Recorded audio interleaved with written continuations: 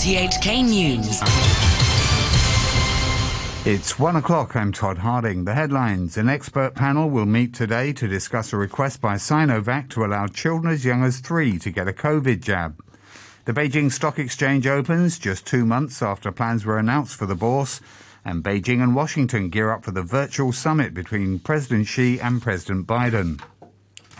The advisory panel on COVID-19 vaccines will meet later today to discuss Sinovac's request to allow children as young as 3 to get a jab. Sinovac is currently only available for those over 18. The Society of Hospital Pharmacists president, William Choi, says there's limited published data on the vaccine being administered to children under 12, but more than 100 million children have already received the Sinovac jab on the mainland. The problem is we have to know the distribution of age group, especially for children 3 to 5 years old. They are very vulnerable. So just look at the number of doses they use in China is huge.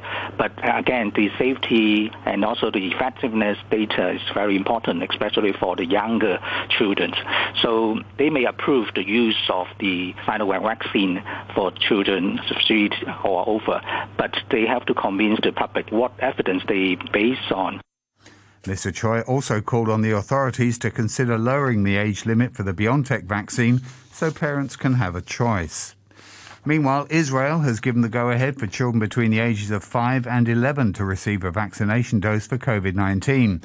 The decision was taken by the Israeli Health Ministry after the U.S. Food and Drug Administration approved the Pfizer-BioNTech vaccine for young children 2 weeks ago. The Israeli Prime Minister Naftali Bennett called on parents to have their children vaccinated, saying his youngest son would be getting a jab. The BBC's Sebastian Usher reports. An opinion poll in Israel last week showed slightly more parents were against vaccinating their children, but even more remain undecided. Israel led the world with its fast and efficient vaccination campaign for adults, but that didn't prevent it from suffering 4 waves of the pandemic. It was also one of the first countries to bring in a pass system for entering public places, and the take-up of a third booster jab has been high. All of this has seen cases plunge dramatically. Trading has begun on the Beijing Stock Exchange just 2 months after President Xi Jinping announced plans for the new bourse. It will serve small and medium-sized enterprises. 81 companies are seeing their shares traded in the first batch of listings. Speaking on RTHK's Money Talk programme, Yanan Wu, chairman of Jinrong Bao, said tech companies would be strongly represented. And the market value of these listed companies in Beijing Stock Exchange will be, compared to Shenzhen, Shanghai, smaller. Its average market value is about 4 billion RMB, and the stock market Shanghai is about 15.6 billion, and Gen market is about 13 billion. So it will focus more on the SMEs and also the science and tech. If you look at the sector-wise, the manufacturing in these 81 companies going to be listed today will be 70%, and the information technology sector is about 16%. Presidents Xi Jinping and Joe Biden will hold a highly anticipated virtual summit on Tuesday morning Beijing time. The two have held 2 phone calls since Mr. Biden took office in January, the most recent one in early September. But this summit will be the first time in Biden's term they have communicated face-to-face in a summit format. RTHK's Washington correspondent Barry Wood says it's unlikely there'll be any breakthroughs on contentious issues. They're downplaying here in the United States. The administration is downplaying the expectation of any breakthrough or anything significant happening. And I think that's probably a wise policy. The important thing is that it's happening. After all, President Biden has been in office for 10 months, and this will be the first meeting between President Biden, as you said, and President Xi. I think, by the way, it's going to be Monday night in Washington, so I've got a feeling that's going to be Tuesday morning in Beijing. But I think it's very significant that they're talking, and there's lots of things that they can set in motion. They can set up some working groups. We know they're talking about COVID-19. They'll talk about tariffs, they'll talk about Taiwan, they'll talk about North Korea and Iran. But the important thing is they may find some areas in which they can cooperate. The Consumer Council says buying 5G mobile service plans for large data volumes can lead to unnecessary spending. The watchdog said it had compared 85 5G plans provided by 8 network operators and found that 84 of them had been bundled with value-added services, most of which have additional charges. Nora Tam, chairperson of the Council's Research and Testing Committee, said customers should consider whether the incentives offered met personal needs. Despite the fact the high data volume plan enjoys a lower average price per GB and seemingly value for money, blindly pursuing a plan with large data volume without genuine need could incur additional and unnecessary expenses. Apart from one basic 5G data service plan, the remaining 84 plans were bundled with the other value-added services, such as music, network cyber security, and video streaming services, or offering gifts and monthly fee rebates to antiques customers. The Council also called on people planning to use the government's feed-in tariff scheme to make sure they comply with the law when installing renewable energy systems. Under the scheme, people can sell the solar and wind power they generate into the grid at a rate which is about 5 times higher than the normal tariff. The Council says it has received 18 complaints about solar energy systems in the first 10 months, compared to just 15 for the whole of last year. The Council's Chief Executive, Gilly Wong, says consumers should make sure installation companies give the correct advice. There are complaints related to the claim of the contractor, whether your electric system meets the requirement of the power company. For example, the illegal construction on your rooftop. In many cases, the contractor said that it is not necessary to fulfill all the lands and buildings regulation, but this is completely wrong. So installing a solar panel system is not easy. You really need to find out all the regulations in advance and understand the implication to you before you really find a good contractor. And the Consumer Council says it has found that some cast iron pots release metals during the cooking process, and this might pose a health risk. Metals were released in 4 out of 7 cast iron pots tested by the watchdog. A pot made by Lodge was found to release iron at a level that was 55 times the European limit. A pot made by another brand, Bruno, was found to release carcinogenic heavy metals, arsenic and cadmium. The council urged the companies to review their raw materials and manufacturing process. The government has awarded the Gold Medal for Bravery to the late Police Chief Inspector Lam Yun Yi. It said in a statement that the CE awarded the medal posthumously to recognise the gallantry and selflessness shown by Chief Inspector Lam, who died at sea during an anti-smuggling operation in September. The award will be presented at a ceremony to be held this month. Earlier this month, Ms Lam's funeral service, with full honours, was attended by the city's top officials, including the Chief Executive, Carrie Lam. 3 men have been arrested under the Terrorism Act in the British city of Liverpool in connection with a car explosion. 1 man died and another was injured in the blast yesterday morning outside the Liverpool Women's Hospital. The BBC's Phil McCann is in the city. We know of at least 2 streets that have been cordoned off by armed police this afternoon. Merseyside Police said that the North West Counter-Terrorism Unit are leading this investigation, and they say they're keeping an open mind about the cause of this explosion at the moment. As for the 2 people who were involved, it was the passenger of the car who has died. The passenger was a man who has yet to be formally identified, and it was the driver of the car. It was a taxi. It was the taxi driver who was injured at the scene. He is still in a hospital, but he remains in a stable condition. A lockdown has come into force in Austria for anyone over the age of 12 who hasn't been fully vaccinated against COVID-19. It's the first such measure in Western Europe for unvaccinated people. Those who haven't been jabbed can only leave home to exercise, buy food and go to work. Austria's Chancellor Alexander Schallenberg said he had no option but to bring in the measure because the vaccination rate was so low. Ich muss ganz offen sagen, wir setzen diesen Schritt. I must say very openly, we are not taking this step lightly, but unfortunately it's necessary. We are also clear that this is the lower end of the measures. The United States has strongly condemned Belarus over the migrant crisis on the border with Poland. Tensions have risen with Poland, accusing Belarus of helping migrants prepare a mass incursion.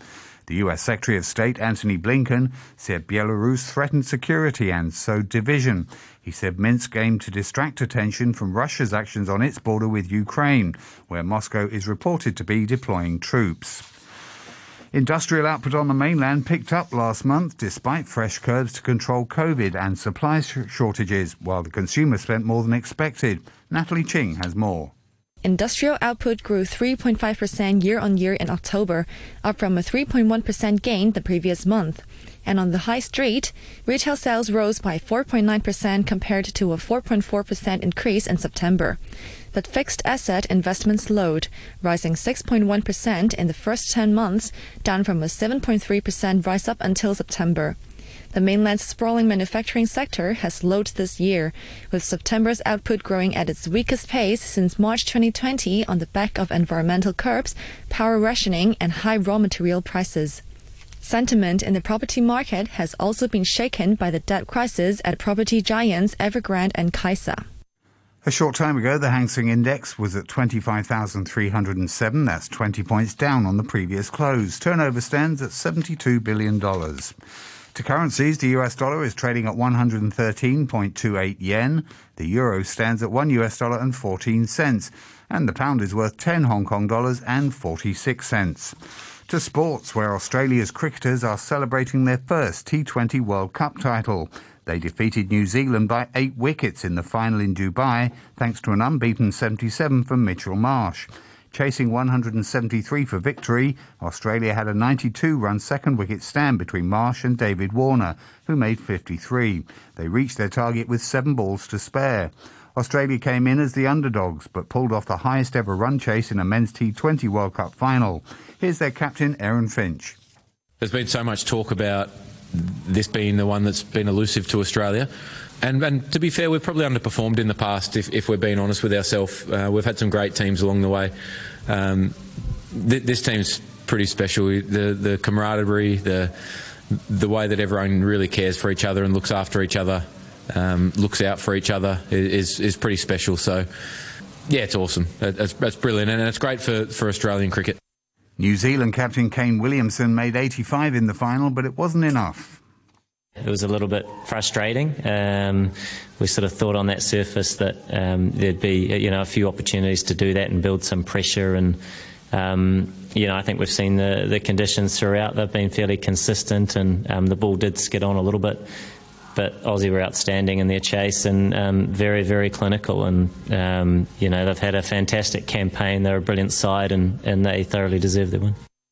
Next to Formula One, and a vital victory for Lewis Hamilton. The reigning world champion beat championship leader Max Verstappen to win the Brazilian Grand Prix after starting from 10th on the grid. The BBC's Jack Nichols was watching. Hamilton's driving over the course of the weekend was absolutely remarkable. To be disqualified after setting pole position in qualifying on Friday, starting at the back of the grid for the sprint race on Saturday and coming through to 5th, then starting the main Grand Prix from 10th and coming through to win was truly a champion's drive. He had to work hard to get ahead of Max Verstappen. The two went wheel to wheel. Verstappen pushed Hamilton off the circuit. Hamilton regrouped and overtook the Dutchman to cut his championship lead down to just 14 points with 3 races to go. Hamilton says it's been the toughest week of his career. Coming into this weekend, I never ever thought that we would be able to close the gap like we have today. And then these things that just kept going against us. But I think it really shows just never give up, whatever you're facing. You just got to keep pushing, keep tumbling away, keep fighting. And that's really how I've kind of approached this weekend. Inspiration from all around, but it feels like the first because I don't feel like I had a win for a long time. Next to football, where Spain, Serbia and Croatia are the latest sides from Europe to qualify for next year's World Cup, while Portugal are left with more to do. The BBC's Adam Samuel rounds up the results. A late goal from Alvaro Morata saw Spain win 1-0 at home to Sweden and secure automatic qualification for Qatar 2022 from Group B. Serbia stunned Portugal 2-1 in Lisbon to secure automatic qualification from Group A. Cristiano Ronaldo's side only needed a draw but now have to qualify via the playoffs. And Croatia have qualified after beating Russia 1-0. The Croatians, runners-up at the last World Cup in 2018, leapt above Russia for first spot in Group H.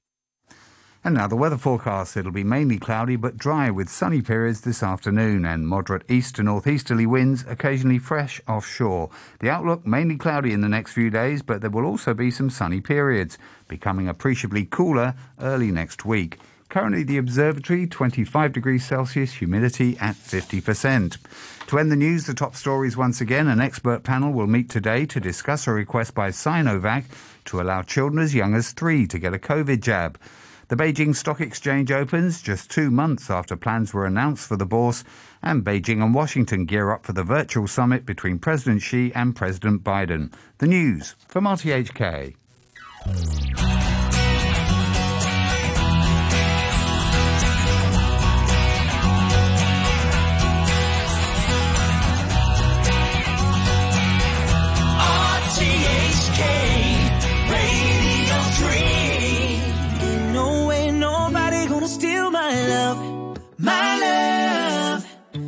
Take my eyes off you, even if I wanted to. I swear I'm staring at heaven, holding you here tonight, watching all the stars align. I wanna stay for forever.